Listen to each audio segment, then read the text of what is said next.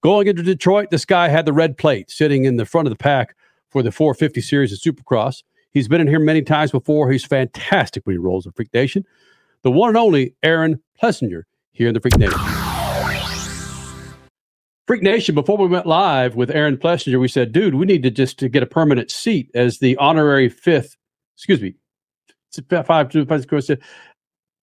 freak here in the Freak Nation. Aaron Plessinger, your points leader going to Detroit in Supercross Series here in the Freak Nation. And Aaron, did you catch when we had you in here 3 or 4 weeks ago? Did you by any chance see that post again of us highlighting your singing capabilities?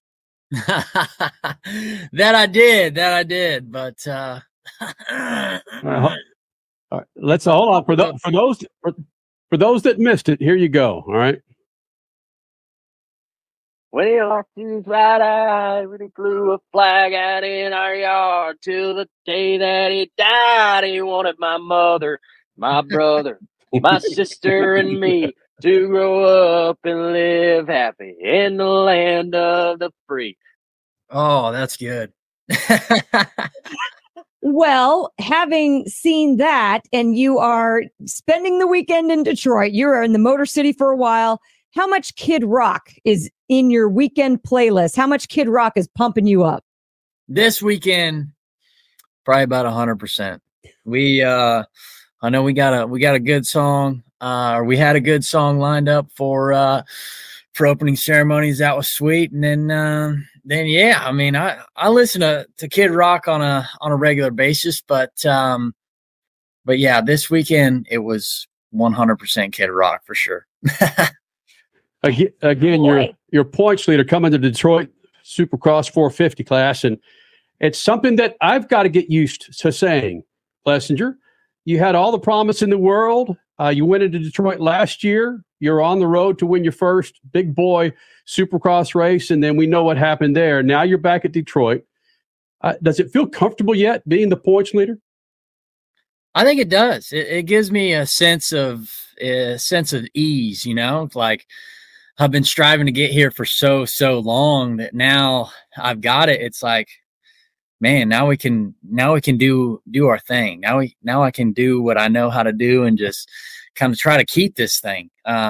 It's definitely been, I mean, I've had it for 2 weeks, but, it's definitely been tough, but, I think I can hang on to it, especially given the way that last year went. And, I feel this year's going to go. It's going to be a good time. I think get off to a good start and, just do what I know how to do, go out there and have fun and ride my dirt bike. And I don't think anybody can touch me. Points leader, Supercross points leader, Aaron Plessinger, you talk about how last year went. And we can talk about, since you're in Detroit, we can talk about Detroit last year was a bit of a heartbreak, losing in the final lap, your very first Supercross win, but you ended the season damn strong. And you've carried that over into this Supercross season. What specifically, I mean, in life, we're taught kind of to fail forward. So how did you fail forward from Detroit last year? What are you bringing from that you carry into this season to make you such a better rider? I learned a lot from last year. It was, especially from that race in Detroit, it was, it taught me how to win a race pretty much. And, unfortunately I crashed on that last lap, but I led for 23 out of 24 laps or something like that. And yeah, it taught me how to win a race. Unfortunately, I went on and had a few spills and was fighting some injuries throughout the rest of the season. But, I just kept on pushing and kind of utilized what I learned from last year. And this off season was unreal. Haven't really had a bad day. So it's been really, really fun. And I think I can contribute that to the success of this season so far. It's just, I'm having fun. I'm out there riding my dirt bike, doing what I know how to do. And it's all kind of coming to me. And, it helps having good starts too. That's one of the biggest things about this sport is everybody's so fast and this class is so stacked this year. It's almost it almost plays your race out having to start. So you just got to get yourself into a good position in the leading laps, and you'll do pretty good. You know, it's interesting you say that because that wasn't necessarily you at Anaheim 1. Your start was a little meh, but you still finished fourth. And then you've capitalized on maybe that not being your greatest attribute to begin the season. But look what you've done. You've moved on from that. You've learned from that, just like your Detroit crash last year. You've learned from that. You are compartmentalizing all of this, it seems like, to make yourself a better rider. We've seen your consistency in the whoops this year. You're one of the tops in the whoops. So yeah, it's all coming together at the right time. Now you just got to keep it moving in that direction, I would imagine. Yeah, for sure. I just got to know that it's not a mistake, or it's not an accident that I've found myself leading the points for 2 weeks, and it wasn't an accident to find myself in the lead at San Diego and win that race. So I just got to remind myself who I am and what I've done, and I've been doing that throughout the weeks, and just got to know that I'm the man. I know that they're going out there to beat me, and I just gotta get out there and show them that they can. So we kind of laughed before we started, Aaron, but I was looking through the Supercross riders this year, and it looks like a kindergarten class. I mean, some of these kids are young. Maybe it's just me that's too old, but they're pretty young. And you come up you're not quite graybeard, but you come up with a man who's got facial hair. Is it a difference when you're riding against these young kids?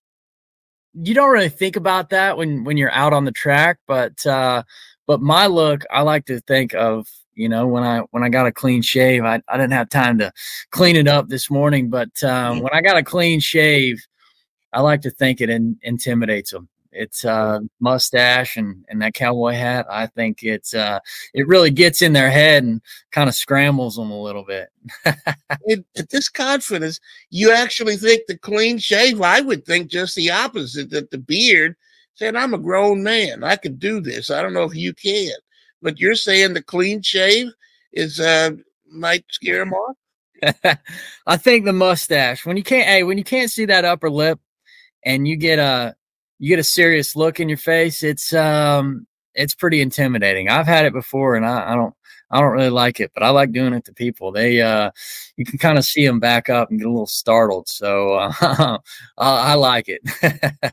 You just said people were backing up, or however you phrased it. I like to see people back up. You were backing up last weekend in the post-race area. Can you take us through how electrifying the craziness, the chaos was after Anaheim 2? I guess we'll say, I'm so used to Anaheim 3s. How crazy that was when you were fourth. You had a great race, but all of a sudden you're on the podium. Take us through what happened there. Yeah, I am still kind of trying to figure that one out, because I came off the track and I seen Jett had went down. And, that put me up in third in the third main, like physically. And then I came off the track and I kind of looked up at the board, and I was tied for third with Tomac, which ultimately put me fourth because he had the better last finish. But, I went they pointed me over to do an interview. So I rode over there and put my hat on. And while I was getting the interview done, they yelled at me and said, "You got third." And I was kind of shocked at first, and I didn't want to ruin the interview. So I was like, we'll let them figure it out. And so I finished up that interview, and I was still in shock or awe or whatever it was. Up until we got to the press conference, I kept saying, "Are you sure? Are you sure we got third place? Are you sure?"